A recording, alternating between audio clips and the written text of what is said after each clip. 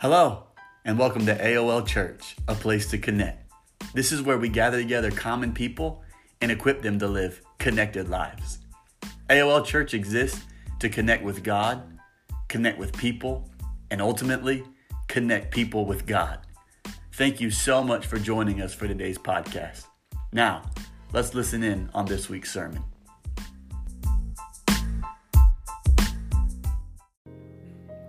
Exodus chapter 17, verse 9. We'll read through verse 16. Verse 9 says this, "And Moses said unto Joshua, Choose us out men, and go out and fight with." Hallelujah. Let's stop here just for a second.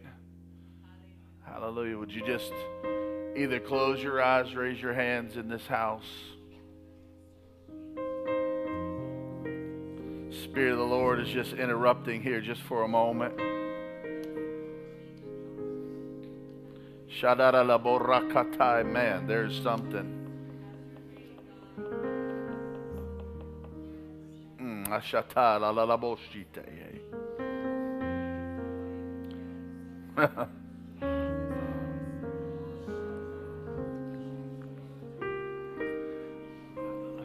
What was that, Pastor? I don't know, but I know there was a divine interruption right there.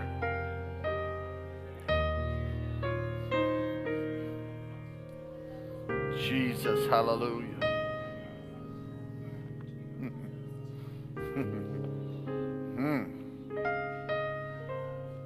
Man, I feel something.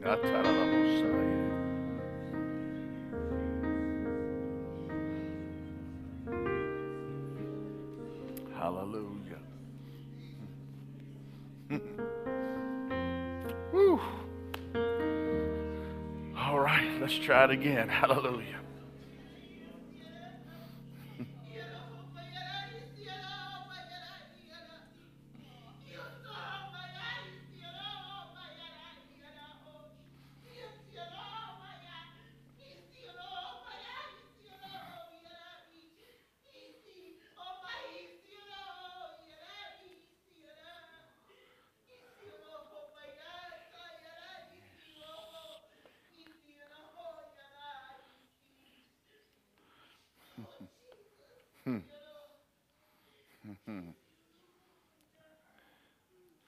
Jesus, hallelujah. Let's just wait for a moment.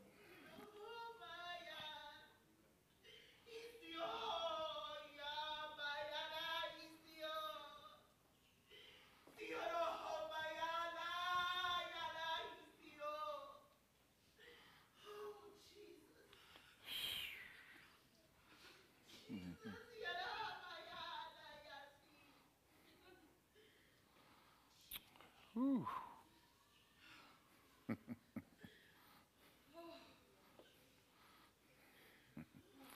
Let's just entertain the Spirit just for a moment. God, we thank you, Jesus. Hallelujah. Hallelujah.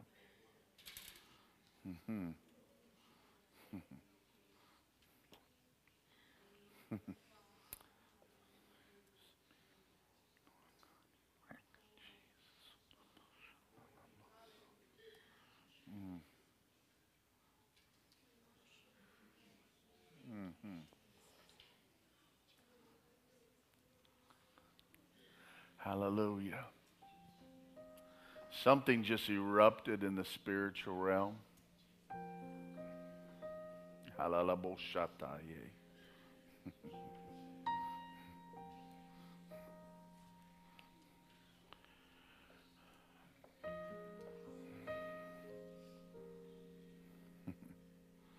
Hallelujah. Whew.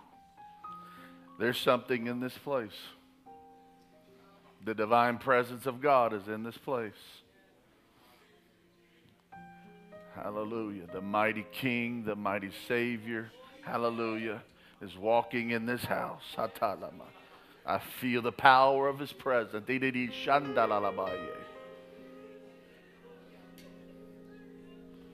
Pastor, what's he doing? Doesn't matter. He can do whatever he wants to do.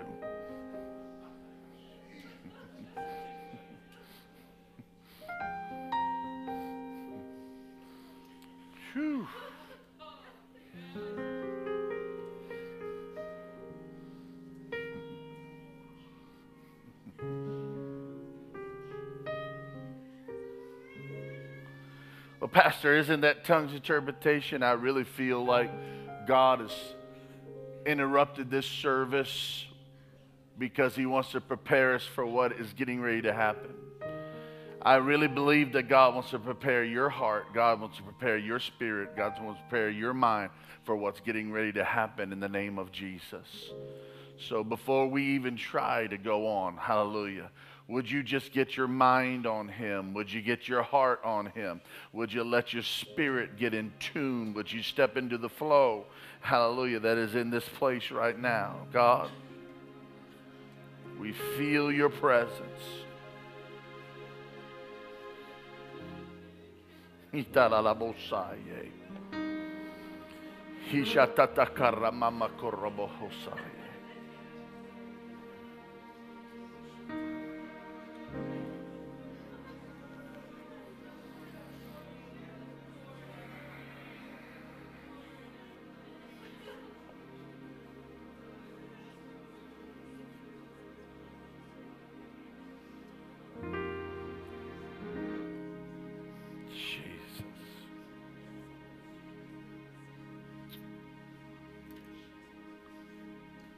Hallelujah. Let's try it one more time. Well, let's not try it one more time. That's not really the correct thing to say. Praise God. Let's just see where God wants us to go from here. Hallelujah. You may not understand this. A lot of times I will not say it, but I'm telling you right now, this morning has been a struggle, has been a horrible morning. Hallelujah. I woke up. I did not even know if I'd be standing behind this pulpit today. I woke up feeling so bad. But now I understand it's just the attack of the enemy for what God wants to do at Ishatai in this place.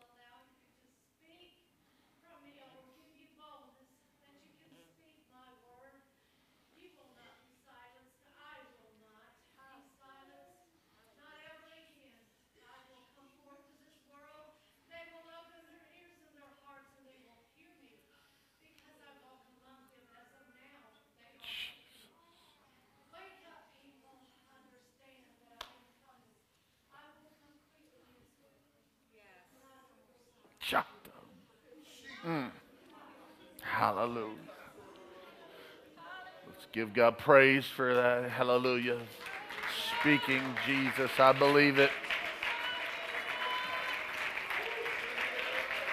I believe it, God. Hallelujah. Tatakaramataya.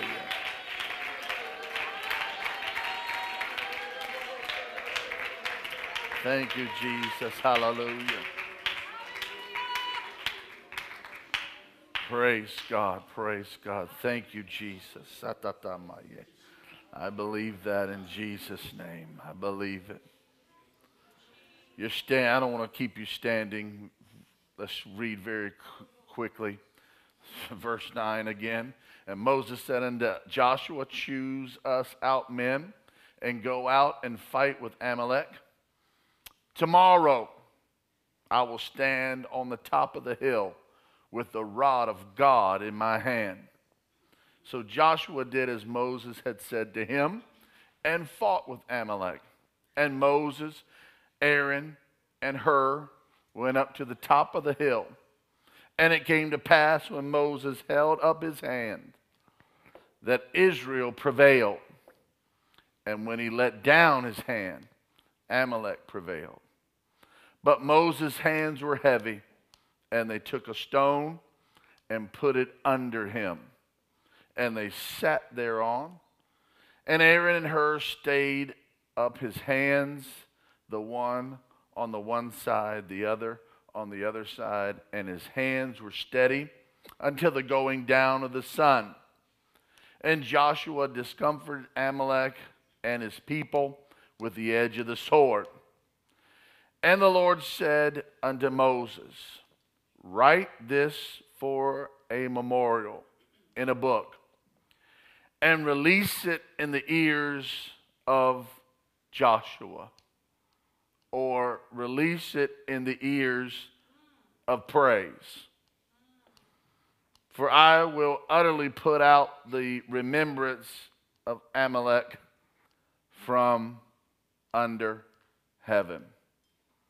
Release this in the ears of praise so that you rehearse it every time you worship and magnify me, to know that I am going to take care of your enemies. That I, hallelujah, am going to make them so they are not even going to be a remembrance, hallelujah, unto you. So can I say like this? Every time you praise, not only are you giving God the honor and the glory, but you're reminding the enemy, my God is going to take care. Every time you say hallelujah, every time you clap your hands, every time you give God praise, you're letting the enemy know you are defeated. You're letting the enemy know, hallelujah, my God's going to take you out.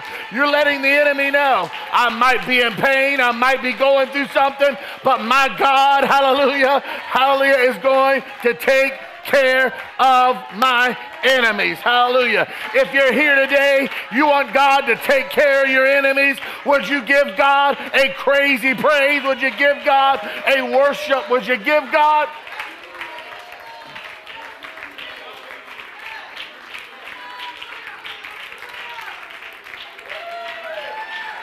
Hallelujah, hallelujah, hallelujah.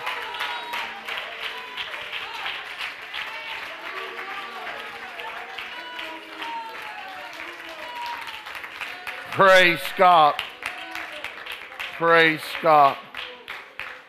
I know you've been standing. You may be seated in Jesus' name. I want to preach, if I can, going the distance on what matters.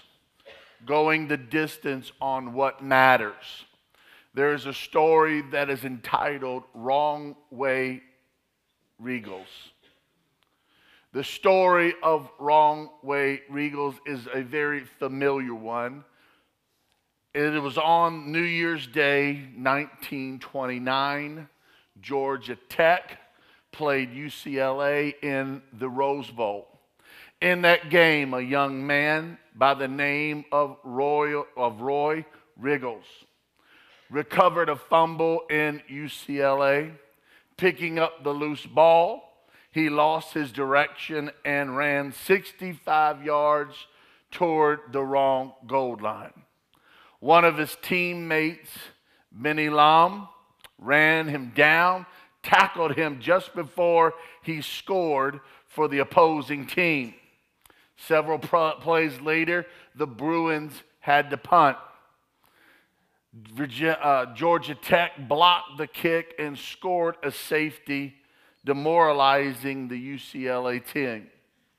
The strange play came in the first half. At halftime, the UCLA players filed off the field and into the dressing room. The others sat down on the benches and the floor. Roy put a blanket around his shoulders, sat down in a corner, and put his face in his hands. When the timekeeper came in and announced that there were 3 minutes before playing time, Coach Price looked at the team and said, "Men, the same team that played the first half will start the second." The players got up and started to go out, all but Roy. He did not budge. He did not move. And coach looked back and called to him and said, Roy, we need to go. And he did not move. Coach Price went over to Roy where he sat and said, Roy, did you not hear what I said? The same team that played the first half will start the second half. Roy Riegels looked up, cheeks wet with tears, and said, Coach, I cannot do it. I have ruined myself. I can't face the crowd that's out there. Coach Price reached out, put his hand on his shoulder, and said, Roy, get up and go back on that field. The game is only half over. Roy finally gets up. He went onto the field, and the fans saw him play hard and saw him play well. Can I tell you, hallelujah, the game, the journey that we are in is only half over. It has done nothing. What has happened to this point does not matter. Hallelujah. Does not matter how bad you've messed up. It does not matter about the mistakes that you've made. It does not matter, hallelujah, what you think you look like. Hallelujah. It's only half over.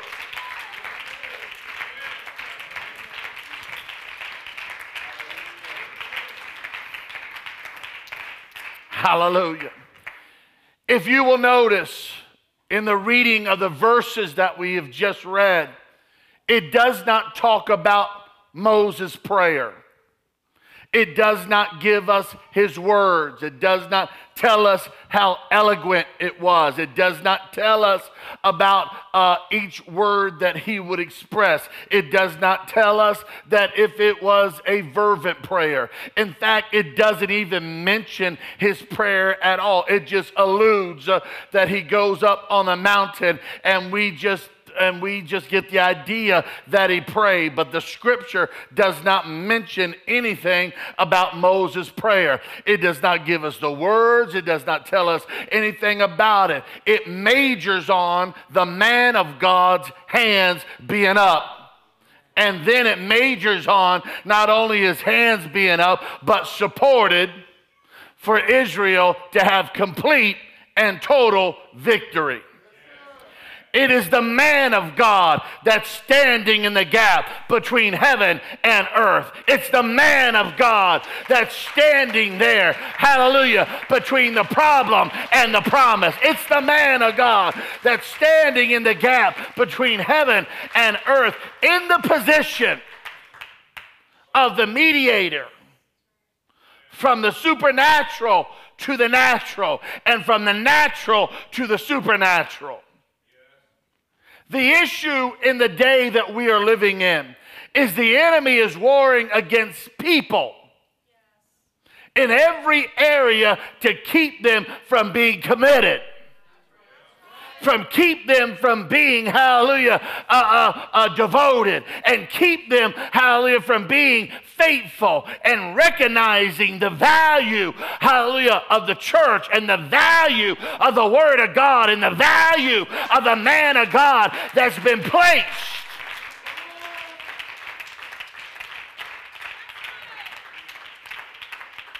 And trying to rob the people of the value of the man of God and the gifting and the anointing that God has placed upon the man of God to be able to help you to be all that God has called you to be.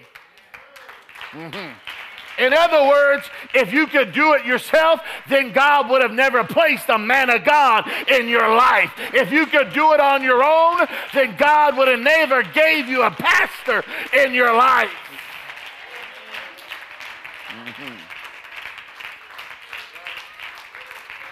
Just stick with me for just a moment, all right? Hallelujah, we're going somewhere. I'm just trying to build it, the foundation. Jeremiah 3:15 says, and I will give you pastors according to my heart, which shall feed you with knowledge and understanding. That's something right there, because when God gives you something out of his own heart, we talk about David being a man after God's heart, but you have to understand, if God's given you something out of his heart. So the pastor is a gift from God to you to help you to get where God wants you to get. Pastors are there to help guide, shield you, and protect you. Let me try this. Where and what would our lives be like without the ministry, without the steady and prayerful hand of the shepherd guiding and leading us in the direction of God?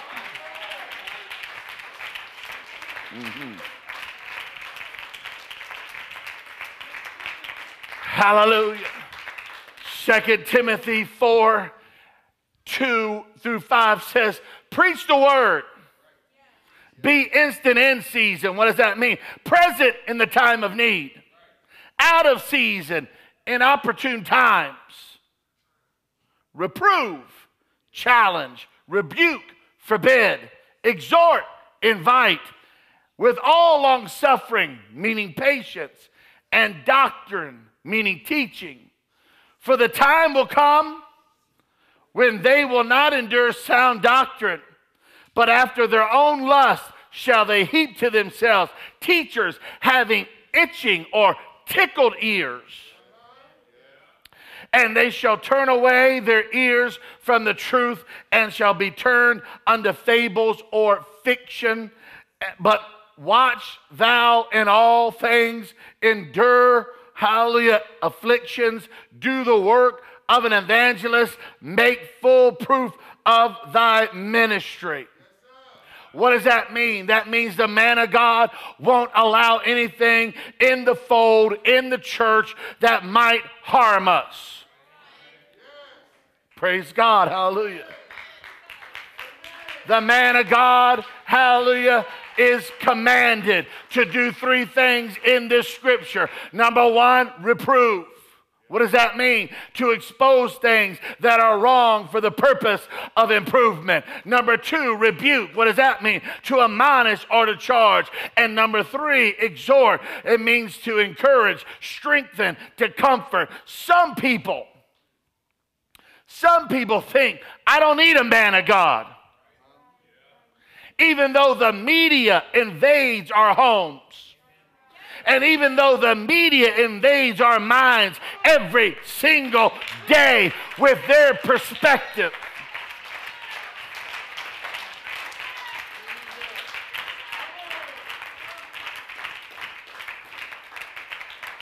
Some would even say, and some even think this way, that we shouldn't talk about these things in front of our youth. While all the time the world is trying to indoctrinate them behind our backs with pseudo-tolerance and their own brand of immorality and hallelujah. And you should thank God that God has given you a pastor in your life. You should thank God that God's given you a man of God in your life. Hallelujah.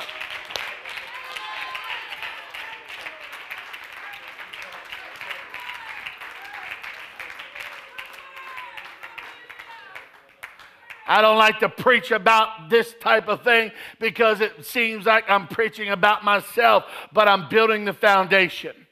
How many young people must fall into sin before we address it? How many times must volunteer ministries within the church be attacked to the point of discouragement before we stand up against the evil twins of gossip and criticism? How many marriages have to go down in flames before we raise a voice to declare God's protective commandments, hallelujah, with authority? How far do we allow personal holiness to slip away, hallelujah, from the Pentecostal movement before, hallelujah, we turn the tide and say, you know what, we're not going to take it any longer. You know what, this is not going to be robbed from the church. You know what, this is not going to be robbed from the house, from our house.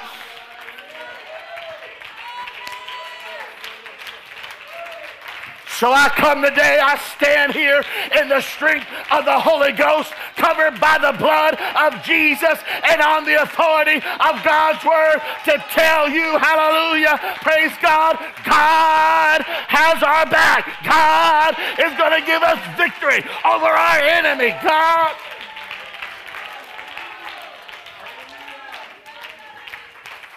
Don't give up now. Go the distance on what matters.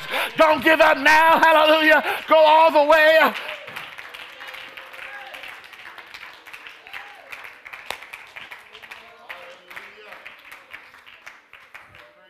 The Bible says Moses told Joshua to choose men who will fight. Choose men who will fight. Moses told Joshua, hallelujah, to choose men, and I'm just not going to keep it in men. Choose men, godly men. Choose godly women. Moses told Joshua, choose men who will fight the enemy. Moses did not set qualifications. Moses did not say they had to have certain experience. Moses did not say they had to have training skills for the army. He just said, Joshua, choose you men. Joshua did so. He chose men who had faith in God. He chose men who trusted in God. He chose men who could die defending the sovereignty of God. And he went to fight in the valley. We need some godly men and we need some godly women that would put their life on the line to fight, not on the mountaintop, but in the valley.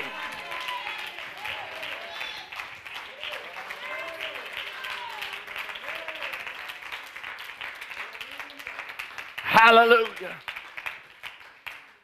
Moses took her, and he took Aaron up to the hilltop.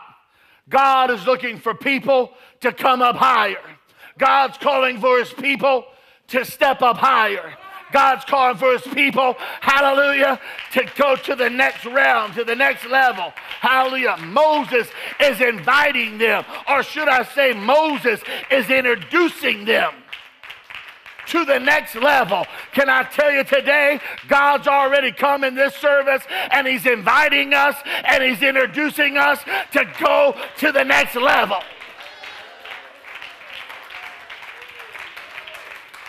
I wish I had a little bit more than that, but that's all right. Hallelujah. He only had Aaron and her, but God is inviting us. God's introducing us to go to the next level. Tell somebody around you it's for a purpose. God has a plan. God has a strategy. It's for a purpose. Why? Joshua was fighting the ground force while Moses was fighting the air force. You must have the ability to fight both ground and spiritual forces in your life at the same time. My God. You must be fighting both areas, in the natural and the spirit.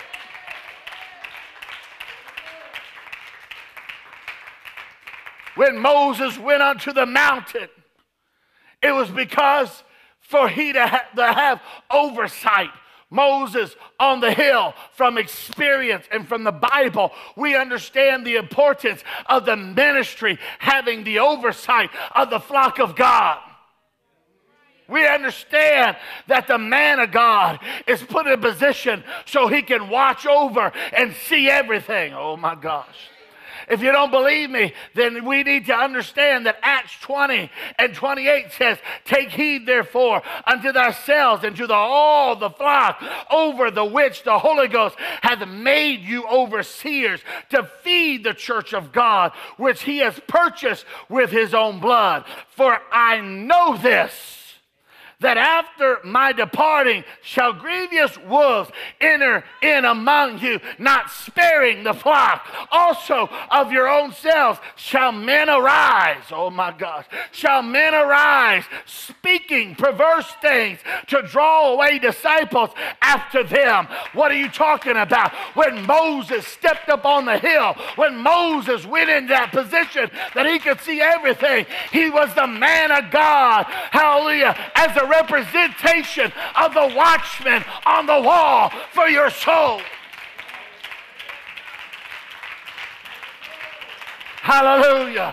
You better be thankful that you got a watchman on the wall. You better be thankful, hallelujah, that God has put men and God has put people in position to be the watchman.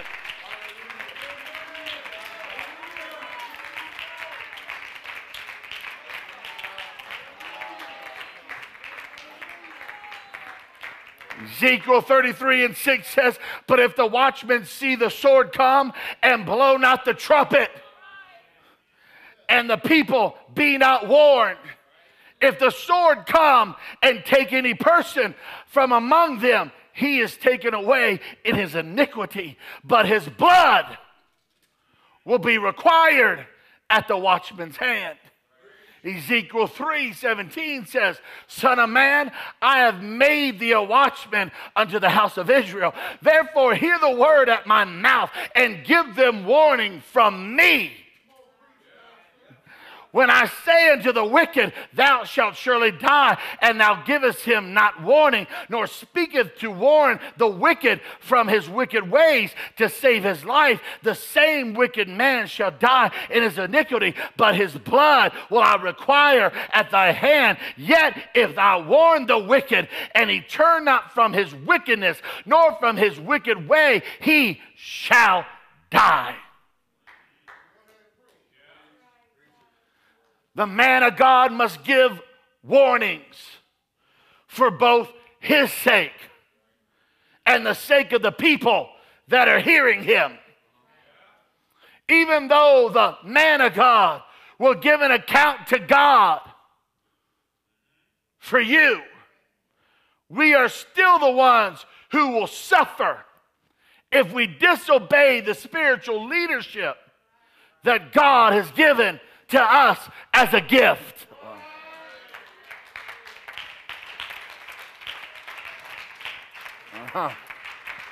Moses' service, Moses climbed up the mountainside where he could see the conflict. Oh my gosh, hallelujah. And I don't care who you are. I don't care how long in church you think that you've been. I don't care what position you hold. I don't care what you think you know. I don't care if you even think, hey, you know what? I'm on the same place. Let me tell you something. After 10 and a half years of full-time ministry, I personally feel I need to go back to every pastor and apologize to them because I didn't know what I thought I knew.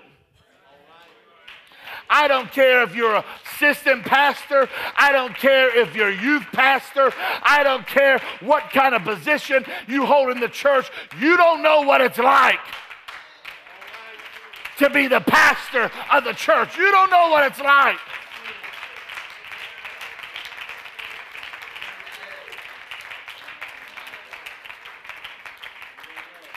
He went up on the hill where he could see the conflict. There he lifted up the rod of God. Hands versus hands down. Hands up versus hands down. The scales of the conflict were in the hands of Moses. You didn't hear me. The scales of the conflict were in the hands of Moses. The service of Moses lay in very close communication with God. He went up there, and he was the only one that was in position to have and be in close communication with God. Visible victories depend on spiritual battles. Visible victories depend on spiritual battles. The mountain represents a higher realm. The hill represents higher than natural. The hill represents above the natural. And the man of God can see everything that is going on. Oh my gosh. He took Aaron and Hur. They were able men who could see and who could act. Can I tell you today? Get vigilant men. Get men who can pray.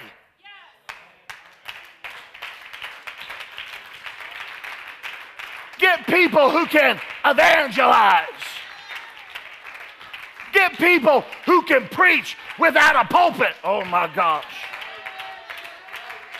Get people who can worship God. Get people who can sing praises.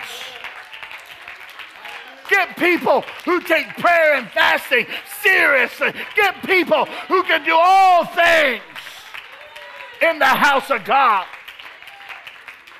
Get somebody who can win souls. Get somebody that's got a burden for the lost.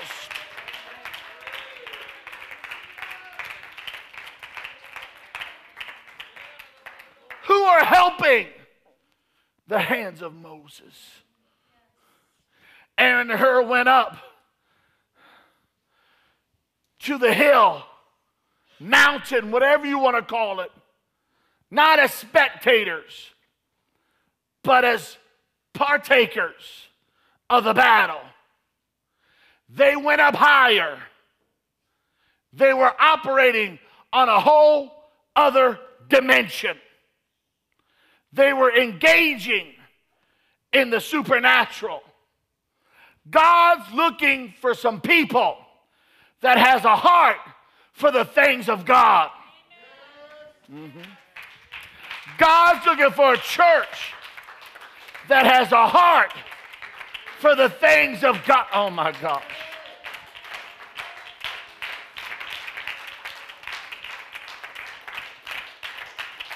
God will always put you through the heart test.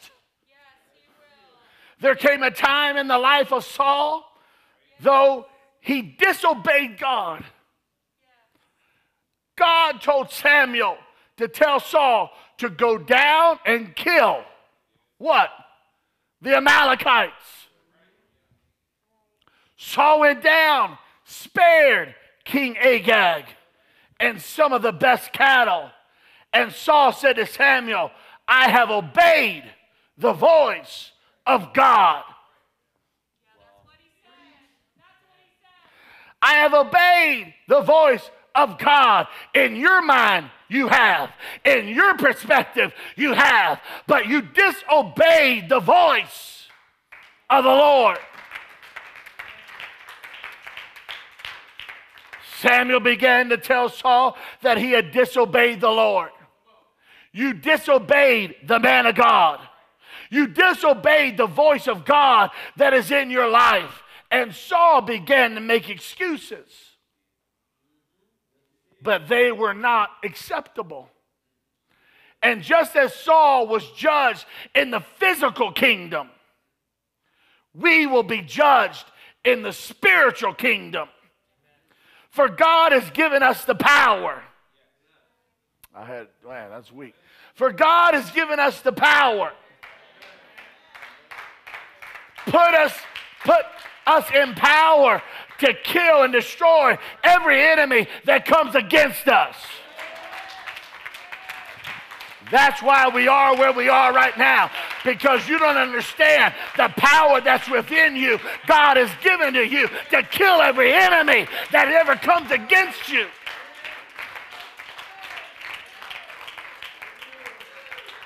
I'll try again. That comes against our family. Comes against the people of God.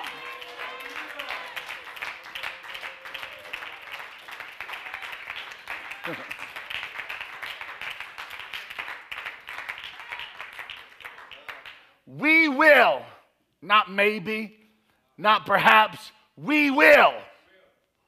We will be judged for our inability to let things live in our life that should be killed.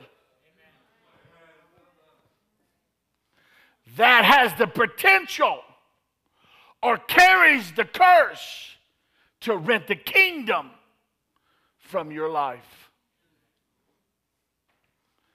Our text today, they're fighting against the same enemy that Saul was supposed to kill.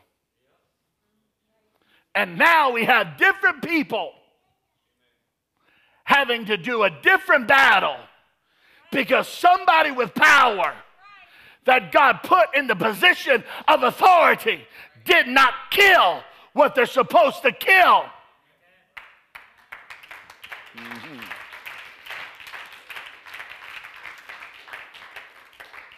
There are too many people, and I'll go a little bit deeper. There are too many ministers that are falling and failing because of disobedience to the man of God. Disobedience leads to loss. And if you're disobedient, you lose opportunities. Mm-hmm. If you're disobedient, you lose rights and privileges that should be extended to you. Oh my gosh. Because of this disobedience, God rejected Saul and began to look for another king to rule Israel. And in the process of time, Saul was slain in the battle what? At Mount Gibeah. Understand, hallelujah, where Moses is standing on the hill. Saul died on the hill. Where one man that had the potential and the power and the anointing and the burden standing on the hill for the people of God. Saul with the same opportunity, Saul with the same anointing, Saul with the same position, Saul with the same authority, dies on the mountain. Hallelujah. Saul failed God's heart test. God has a heart test for everyone. I said God has a heart test for everybody in the world today.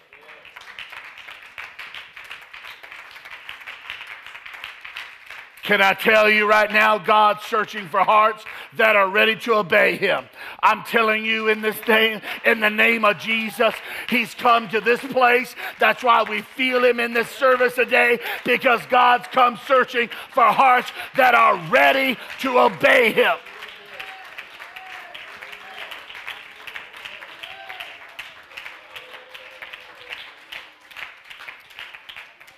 It takes a humble heart. It takes a broken heart. It takes a meek heart before the Lord. It is going to take obeying the Word of God and living a holy life in this world of sin. I'm just going to make it plain today.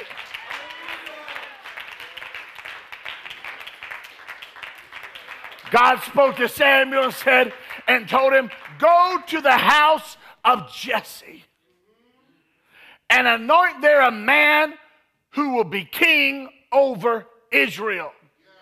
And I can see Samuel as he took the horn of oil. And that horn of oil is a bloody horn that's been cut off from the head of an ox so it might carry the oil. And the blood and the oil are then together or mixed together because God is trying to teach the people, or God is trying to teach us, that there is a sacrifice with anointing. And as Samuel begins his journey to the house of Jesse, he's carrying this horn that is full of oil, but also is mingled with blood. Because he's trying not only to teach us, but he's teaching Samuel, hallelujah, that anointing doesn't come without sacrifice.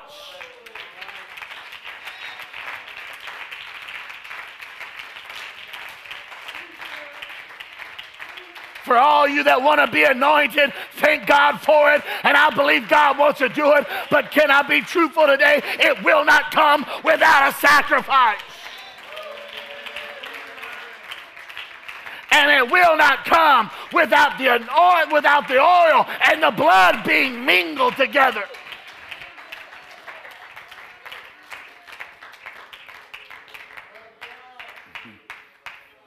He told Jesse, gather all your sons. Go get every son you got. And there, he said, to anoint them one to be king over Israel. Go get all your sons, Jesse. Oh my gosh. The Lord's just I'm trying to say, okay, I can't add that God. I can't add that God. I can't add that God. But can I tell you, Jesse's just as disobedient as Saul is. Go get all your sons. He got the ones he thought, but left David in the field.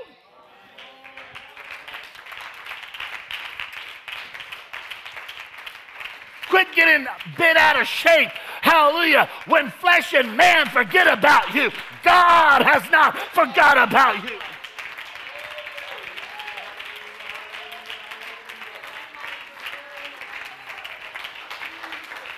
They might not think that you're a son, but God said you're a son of the living God.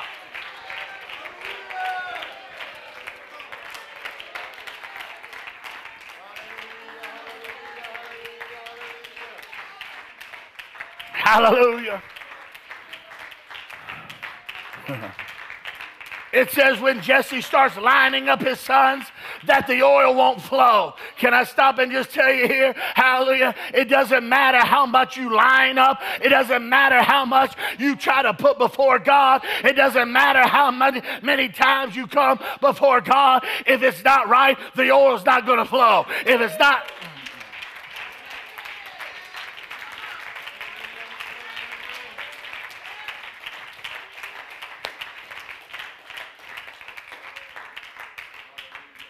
Now, historians say at the tip or the cap of the horn, there was a wax seal that kept the oil from coming out.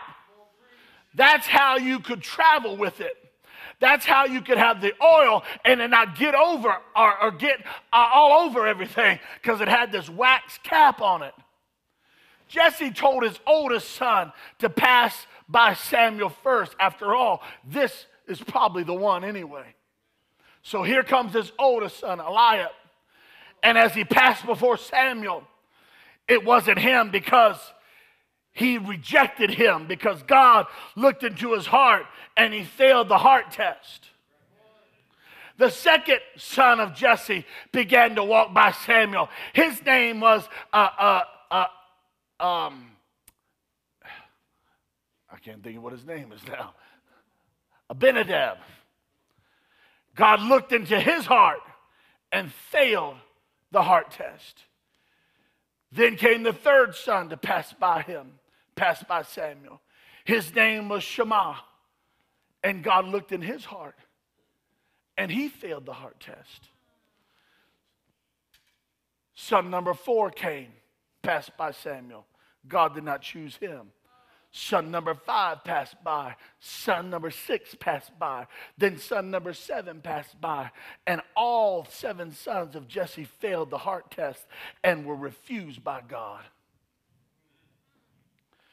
There will be a lot of things passed by the man of God before God comes in glory. Before the chief shepherd appears, many things will come to pass. Many things will pass by the man of God. All the glory in the world will come and pass away. All the sin and wickedness of this world will come and pass away. All the riches of this world will come and pass away. All the fame of this world will come and pass away. Everyone who fails the heart test will come and pass away. But then here comes David. Isn't it funny? Hallelujah. They call all 7 sons, but they forget David. But when the man of God, when Samuel says, you got anybody else? They knew exactly where David was. Oh my gosh.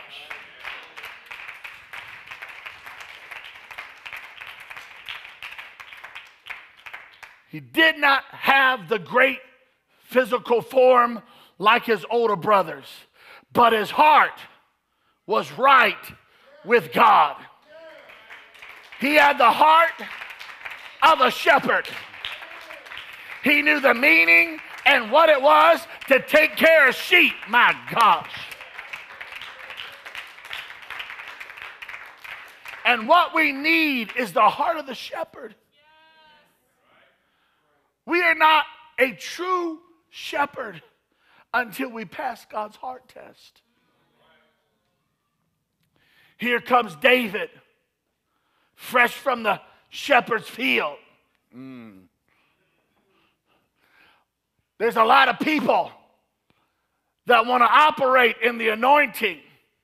There's a lot of people that want the position of the pastor. Hallelujah. But they want to skip being in the field.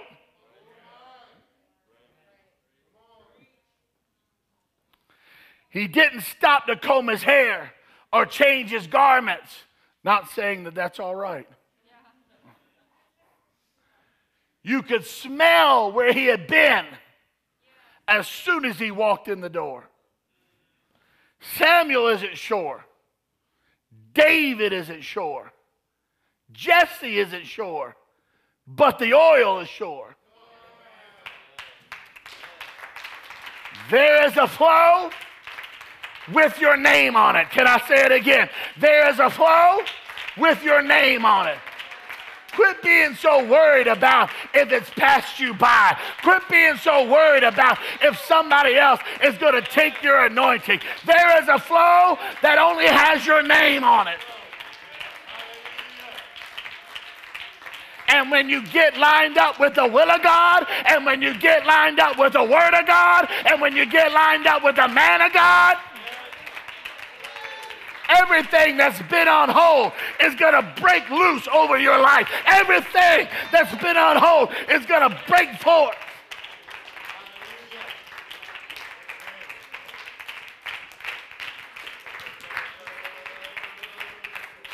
Some of you should have just went crazy on that right there. Some of you that's been waiting on things.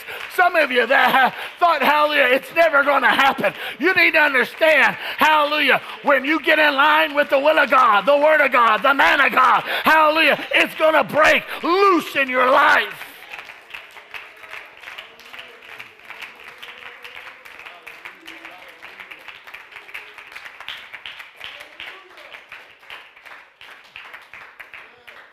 Samuel turned to look at David, and God said, this is he.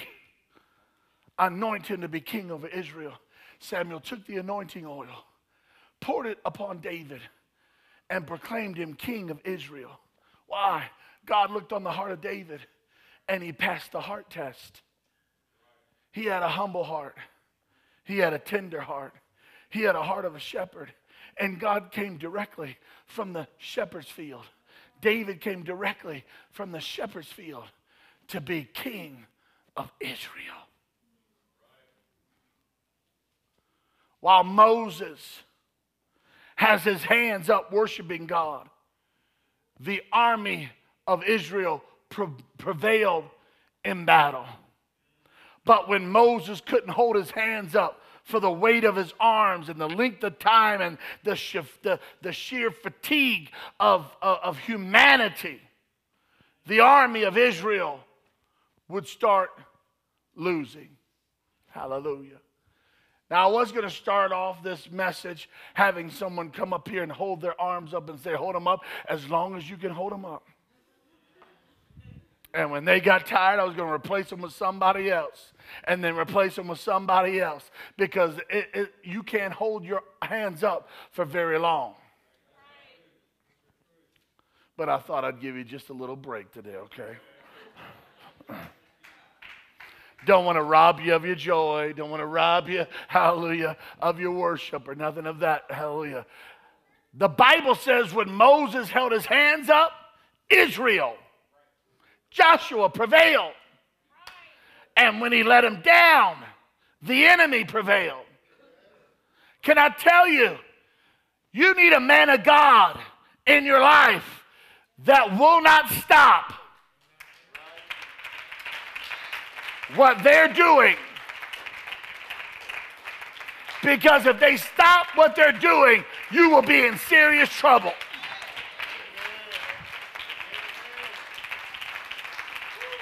You need a man of God that's not going to give up. You need a man of God that's not going to give in. You need a man of God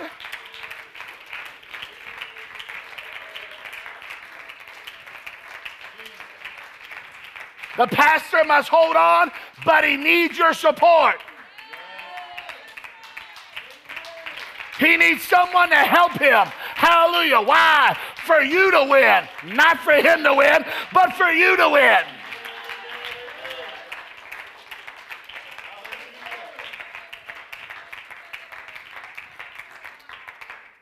Tell someone his hands are full.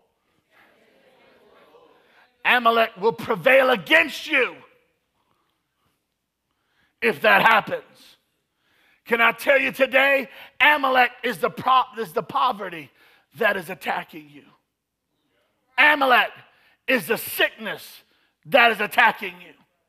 Amalek are all the challenges that are taking away your joy and your happiness. Amalek is the thing that's taking away your liberty of freedom. In this battle, there were actually two fights taking place at the same time.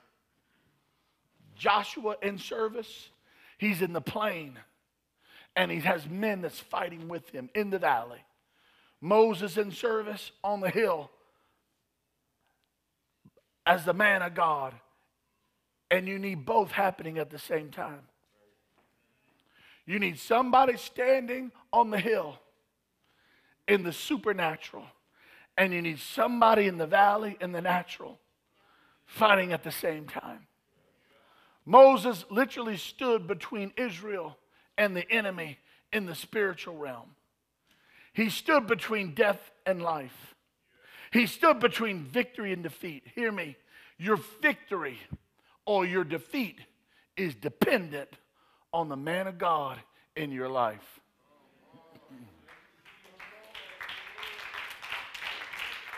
What I thought.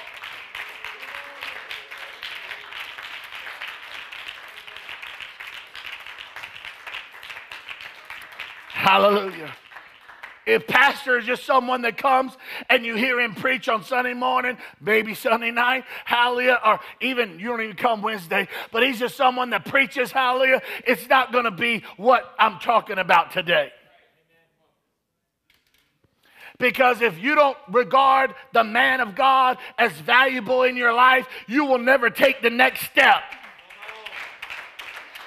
And God's here telling us, I'm here to get you to take the next step. I want you to go to the next level. I want you to operate in the next dimension.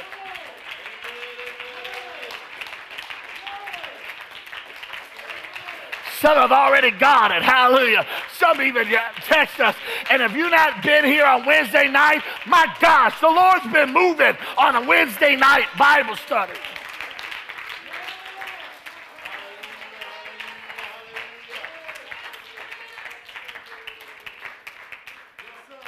Why do you say that, Pastor? It's because this. Because they noticed something was happening and they stepped in. One on one side, one on the other side. And oh my gosh. Can I tell you, they weren't fighting each other for each position.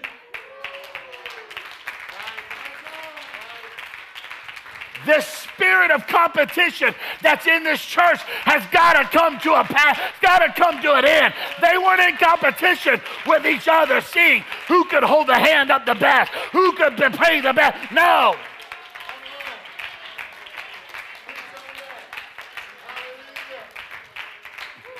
They took their position.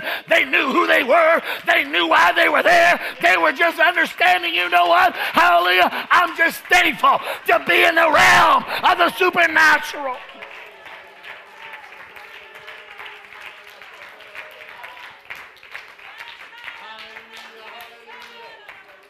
One on one side, one on the other side, and held up his hands so the battle could be won. We got to get this in our mind today, in our heart today. It's not about me. It's not about you. Not about your ministry. It's not about your anointing. It's not about position. It's about, hallelujah, let's do everything we can do so we can win this battle together.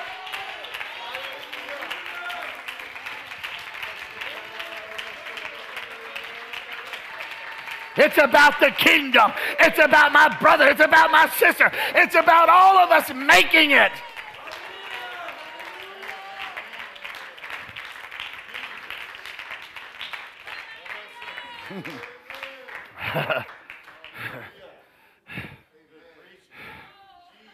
The rod of God in the hand of Moses. The rod of God in the hand of Moses. I don't have time for it. I can't even bring it out. I shouldn't even say anything about it. But you understand that now he says, the rod of God in the hand of Moses. After he's went into Egypt, after God said, throw that thing down and let me show you what I can do with it. After he threw it down and his staff was transferred into a snake and then again into the snake, into the staff, God was showing him right then and there, hallelujah, what you got in your hands, hallelujah, I can take it and do something supernatural. And it no longer was Moses' rod, but now it's God's rod in the hand of Moses. Can I tell you, whatever you do, whatever thing that God uses you to do, whatever you see, whatever you experience is never going to be because of you. But if you lift your hand up and say and give God all the credit and all the glory and all the praise.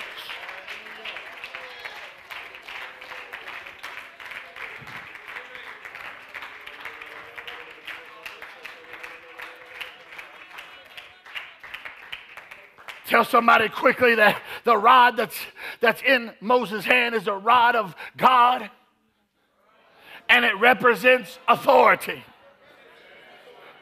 My gosh, you get me hot now. Hallelujah. Represents authority. And when Moses' hands was raised with the rod of God in his hand, the children of Israel prevailed.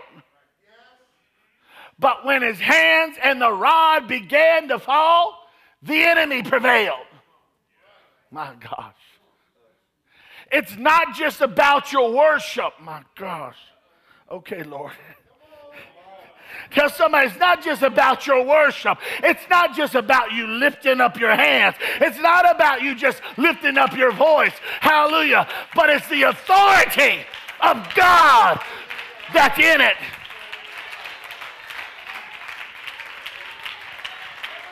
I don't just lift my hand, but I lift my hands in the authority of the name of Jesus. I praise, hallelujah, with it in the authority of the name of Jesus.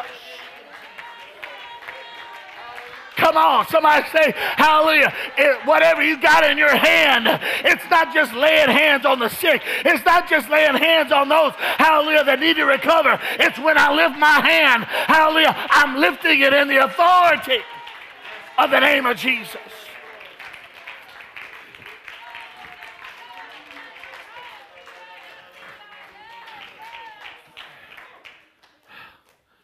Moses' hands got heavy. That means he grew tired under the burden, under the weight of the need. That means he felt the weight of the burden that was on him. The Bible, again, I'll tell you, the Bible does not talk about the prayer of Moses. But the attention is on his hands being raised and his hands being supported. When they connected to the man of God, when they connected to the man of God, when they grabbed his hands, he's writing, I'll tell yours. When they grabbed his hands, it did not say they took a stick and propped it up. Did not say that they took something else, to help them. They said they grabbed the hands of the man of God and held it up. When they connected to the man of God,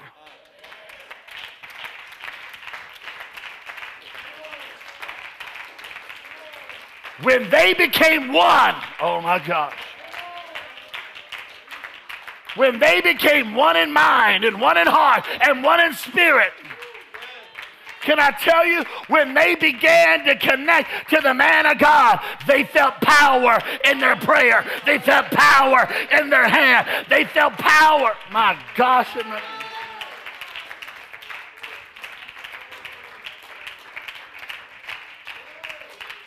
Not only did they feel the power of connection, they felt the heaviness of a nation of Israel. They felt the heaviness of the nation of Israel. They felt the powerful anointing of the position and the calling of the man of God. They felt the exhausting, endless devotion. They felt the commitment of prayer. They felt the people of God.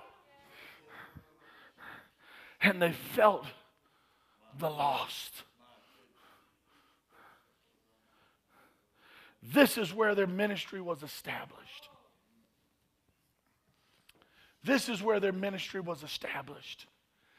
This is where their prayer life was infused with passion. This is where the weight of the kingdom was awakened in their spirit. This is where impartation of anointing and power and burden and spiritual perception took place in their life. And they took a stone, brought it for Moses to sit on. Where am I at? Oh my gosh. And brought it for Moses to sit on. And can I tell you, when they were there, connected to the man of God, feeling what they felt, things of the supernatural coming upon them, guess what? You don't hear the conversation between these two. Well, if the man of God really knew what I was going through, if the man of God really cared about me, he'd slide over a little bit, let me sit down. You know what? I'm tired too. If he really knew what I was going through and he really cared, you know what? He'd offer up my seat. He'd offer up his seat and let me sit down. Can I tell you, it's not the man of God's position, hallelujah, to come down to the level of you. It is your responsibility to go up to the level of the man of God.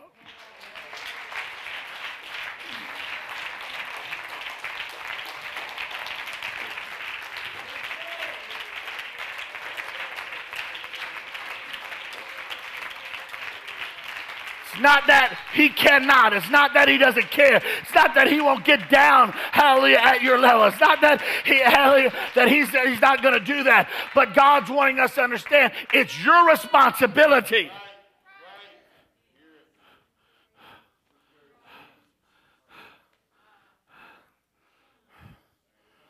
Took a stone, put it under Moses to sit on.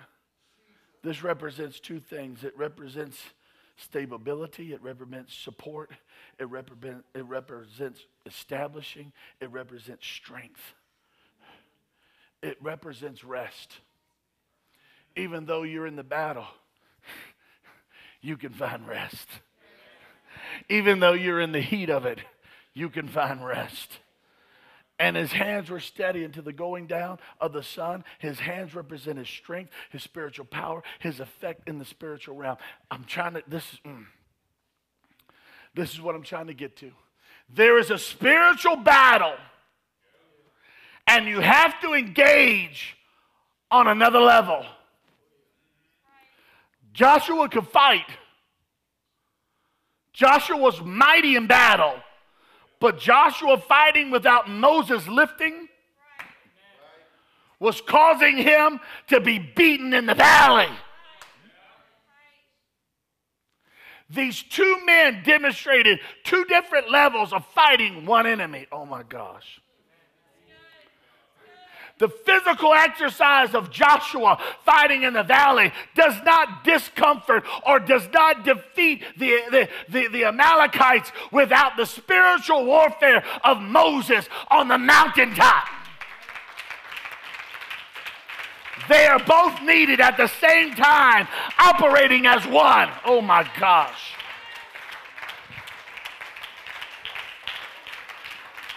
If your actions and your prayer life and your relationships are all pointed in one direction, hallelujah, hallelujah, and your focus is on the purpose at hand, something powerful is going to happen. You want me to tell you what it is? This is it.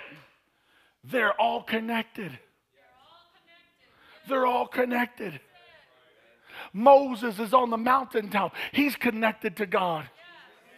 Aaron and Hur has now connected to the man of God. Now they're connected to God. Joshua and the men are fighting in the valley. Hallelujah. They feel the prayer. They feel the prayer. Now they're connected. They're connected to prayer. Hallelujah. They're connected to God. They're all one. They're all connected.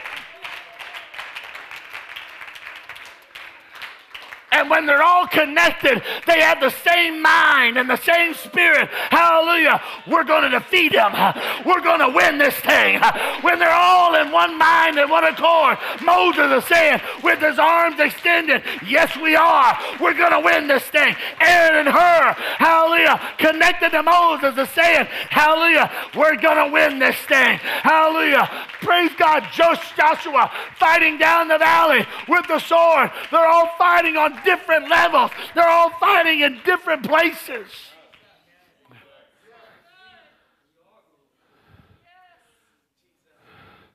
But until you engage in everything, until you engage in everything, what does that mean, Pastor? Until you engage in everything, hallelujah. Well, you know what? Praying's my specialty. But it's not the only thing that you have to do. Until you engage in everything. Joshua's down there fighting, and he's winning. Oh, you better as well sit down, because you're going to need to sit down on this. You give me just a few more minutes. Joshua's down there fighting, and he's winning. But he doesn't know that he is, because Moses is on the hill holding up his hand. He's down there winning, and he thinks, man, this is all me. See, some of you think you're winning because you're such a good fighter. But you're not winning because you're such a good fighter. You're winning because someone is in a secret prayer closet praying for you.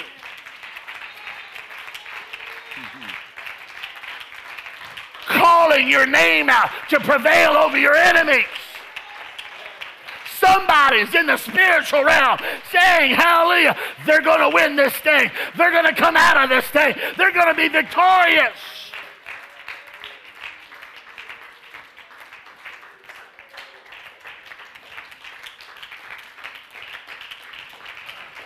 Hallelujah.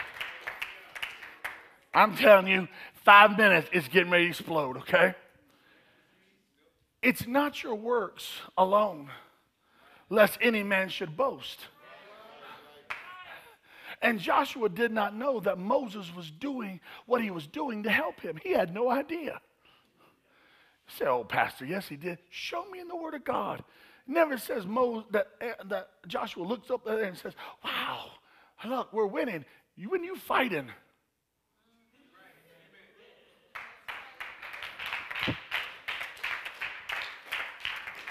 he didn't even know what Moses was doing to help him. This thing is not about you. My gosh. I hope somebody gets it, because I'm targeting, hallelujah, at least 4 or 5 people right now. This thing's not about you. The thing that you're up against right now is not about you.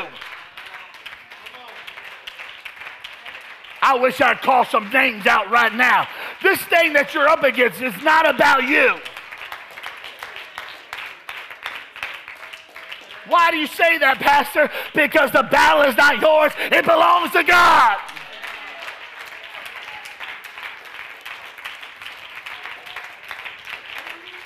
Somebody needs to understand that. What you're fighting against, what you're up against right now, it's not about you. The battle belongs to the Lord.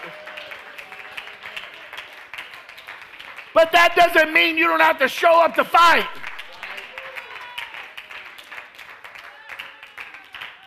It just means that it just means the victory that you seek is not your victory. Ultimately, the victory that you seek is not your victory. What does that mean? It is the victory. It is the victory because God has a purpose in you getting the victory over this situation. You didn't get that. It is a victory because God has a purpose in your life to getting you over this situation. It's not you getting the victory. You can talk to yourself, say, wow, Pastor. It's not you getting the victory. It's God getting the victory. I'm going to try to help somebody. It's God getting the victory. And you're not using God to get your victory. God's using you to get his victory.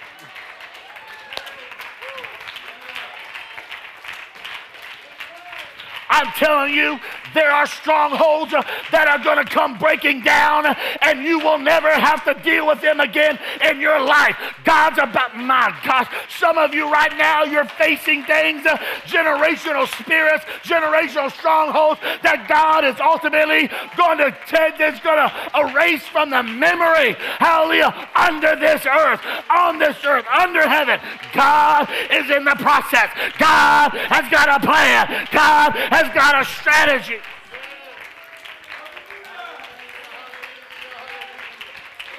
And it's not you using God to get the victory. It's God using you to get the victory. And as soon as you get that, and as soon as you get that straight, we can get down to business. As soon as you get that straight, we can get down to business. What are you talking about, Pastor? You're not using God to get the victory. God's using you to get the victory.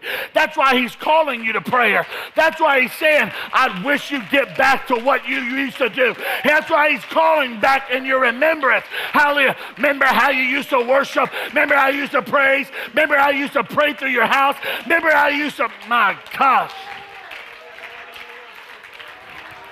You're not using God for the victory. God's using you for the victory.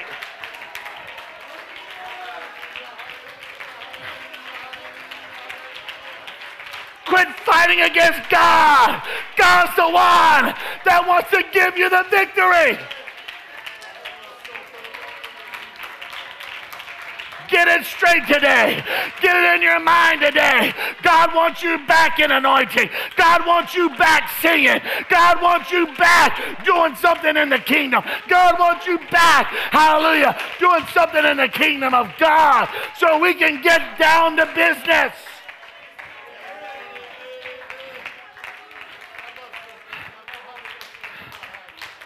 Shakata ramata yenta.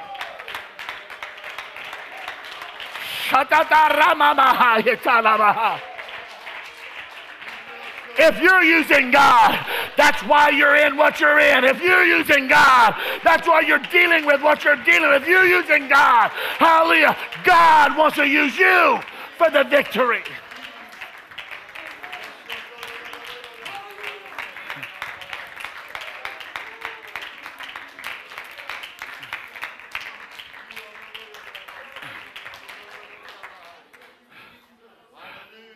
Somebody should get crazy on this. I'm telling you, the thing that's fighting you is fighting him. You need to get that in your spirit today. The thing that's fighting you is fighting him. And if you understand he's never lost a battle, if you understand he's never lost a fight, you understand, hallelujah, you change your praying, you change how you worship, you change how you praise. If you understood the thing that's fighting you is fighting him. If it's fighting him, it will lose. If it's fighting him, it will be defeated.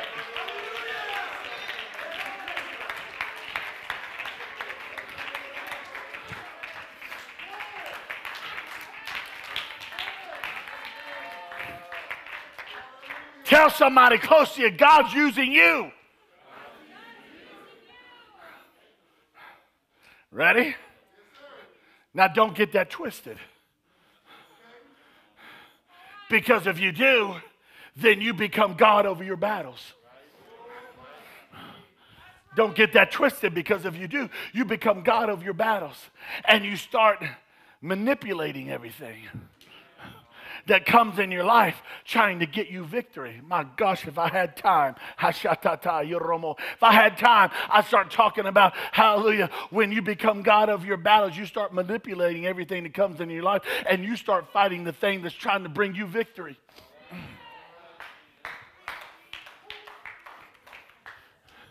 You need to understand that this battle is not yours, it belongs to God. And in order you to get the breakthrough, you don't run against the enemy before you've had an encounter with God. Try it again. You don't run against the enemy until you've had an encounter with God. That's what Moses is doing up on the mountaintop. That's what Aaron and Hur doing up on the mountaintop. You don't run in a battle until you get an encounter with God.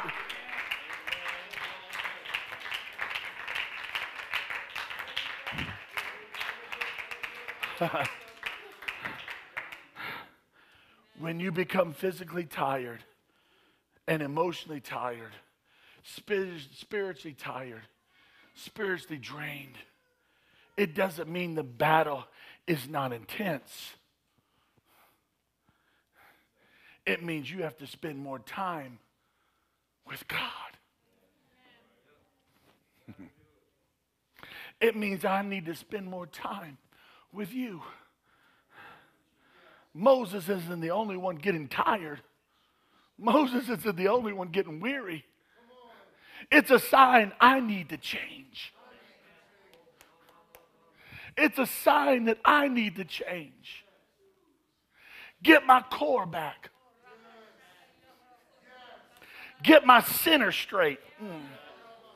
Get my priorities in place, so I can work from a position of strength and not a position of strain. Oh, you didn't.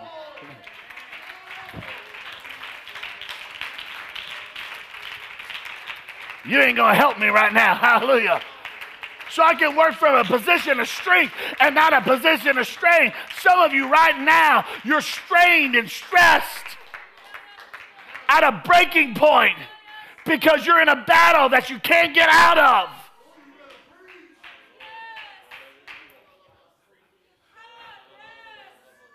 And you can't stop it. And you can't stop yourself. And you've got to fight the battle.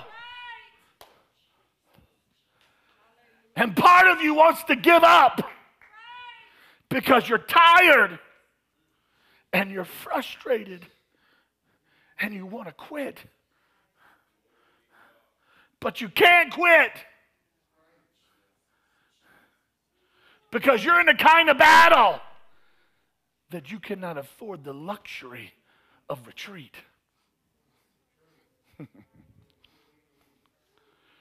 You've got to stand there and arm yourself and fight until you recognize that God is in the midst of the battle, and humble yourself and say, Lord, I'm here to serve you. Not just to get out of this thing. Not for this thing just to be over. But God, I'm here to serve you. God, I'm here. I'd rather die on the battlefield serving you.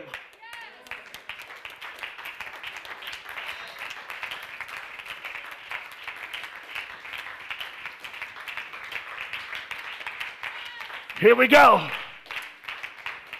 Why must the warrior, in spite of his skill set, be faced with a battle that you cannot win through your skill set alone?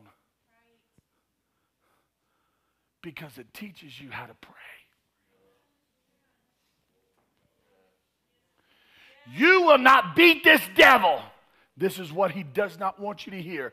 This is what the fight's been about all day long. This right here. You will not beat this devil with what you can do. You will not be able to tap into your core set. You will not be able to use your natural ability and what you did before to get the victory. Because when you do that, there's no room in your life for God.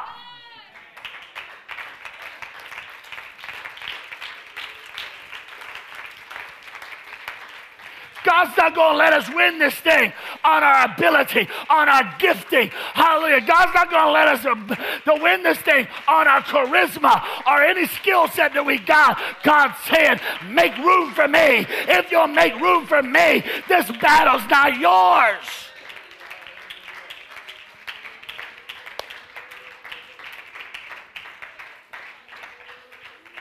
What God was saying was this. Moses on the hill, standing in the supernatural. Moses is basically getting ready to step off the scene. Aaron and Hur beside him. Joshua in the valley. What God is saying is, before you go against Jericho, Joshua, before you go against Jericho, Israel, you must have an encounter with God.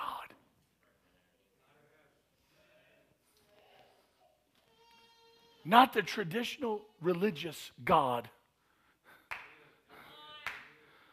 and the perspective of this world of God, but a fresh revelation, vision of who God is.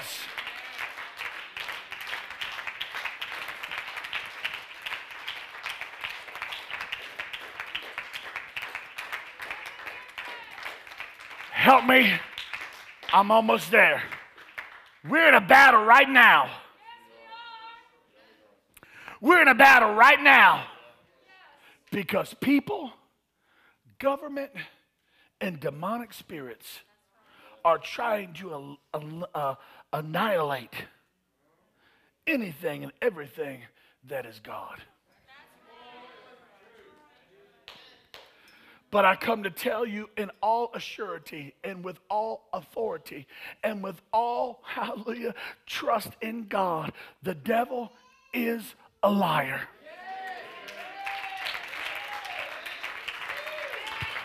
I've come to tell AOL today, it's time for radical change and get God out of the box.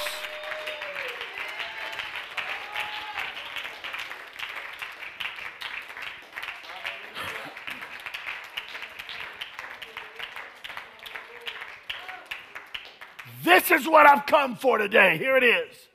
Joshua's there having an encounter with God. Israel's there having an encounter with God.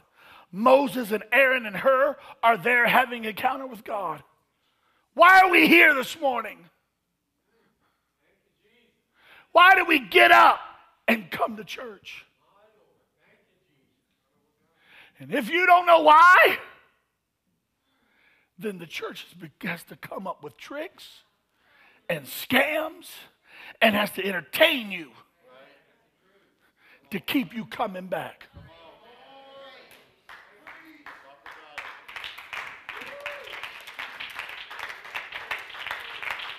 You come Because you understand that the battle you fight tomorrow necessitates that you spend time, hallelujah, in the presence of God right now.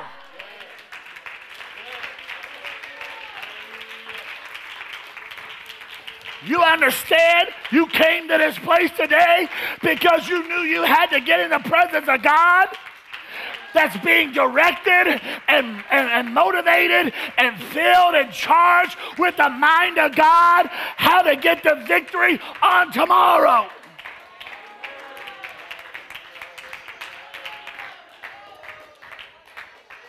I'll just preach to myself. I will never see the walls of Jericho come down until I have this experience of God. I will never see my credit come down. I will never see my debt come down. I will never see tumors come down. I will never see crisis come down.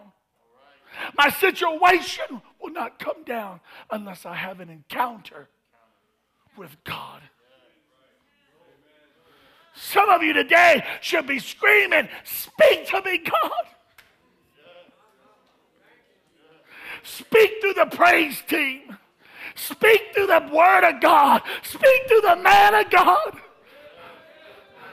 Speak to me, Lord. I need this word. I need this moment.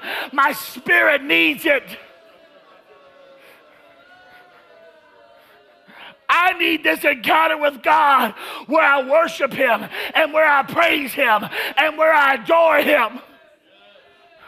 Without the cell phone ringing, without texts going off, without emails. I need a moment of consecration with the Lord.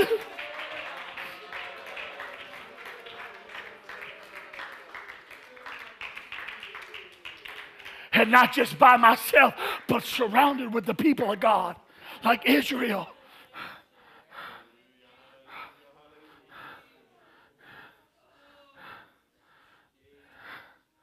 God says, Joshua, you must understand that the ground you stand on is holy ground. But Joshua's on the battlefield. He's not in the temple. He's not in the cathedral. He's not in the synagogue. He's not in Bible class. He's not in prayer meeting.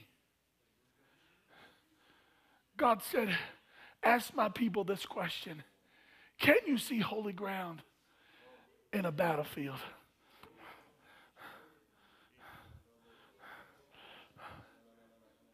Can you see holy ground in a crisis?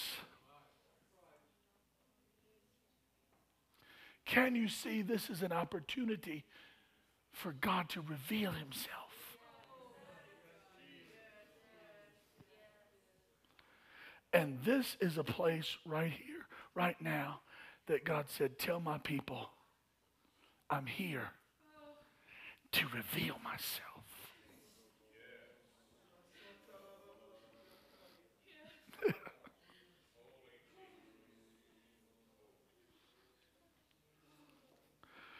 What are you saying today, Pastor? I'm saying this. This is a time we should be more committed. This is the time we need to be more faithful. This is the time we need to be more on fire. This is the time we need to be more passionate. This is the time we need to be more hungry for God than we've ever had. This is the time to be supporting the work of God. This is the time to be supporting the man of God. And like we've ever had before, this is the time when we should be devouring His word.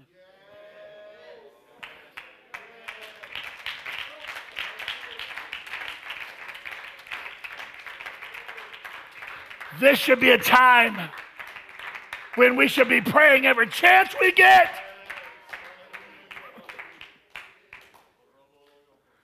And we better get honest about it. And we better quit playing games. And gird up our loins. And get our armor on. And get on fire for God. And seek His face like never before. We better get our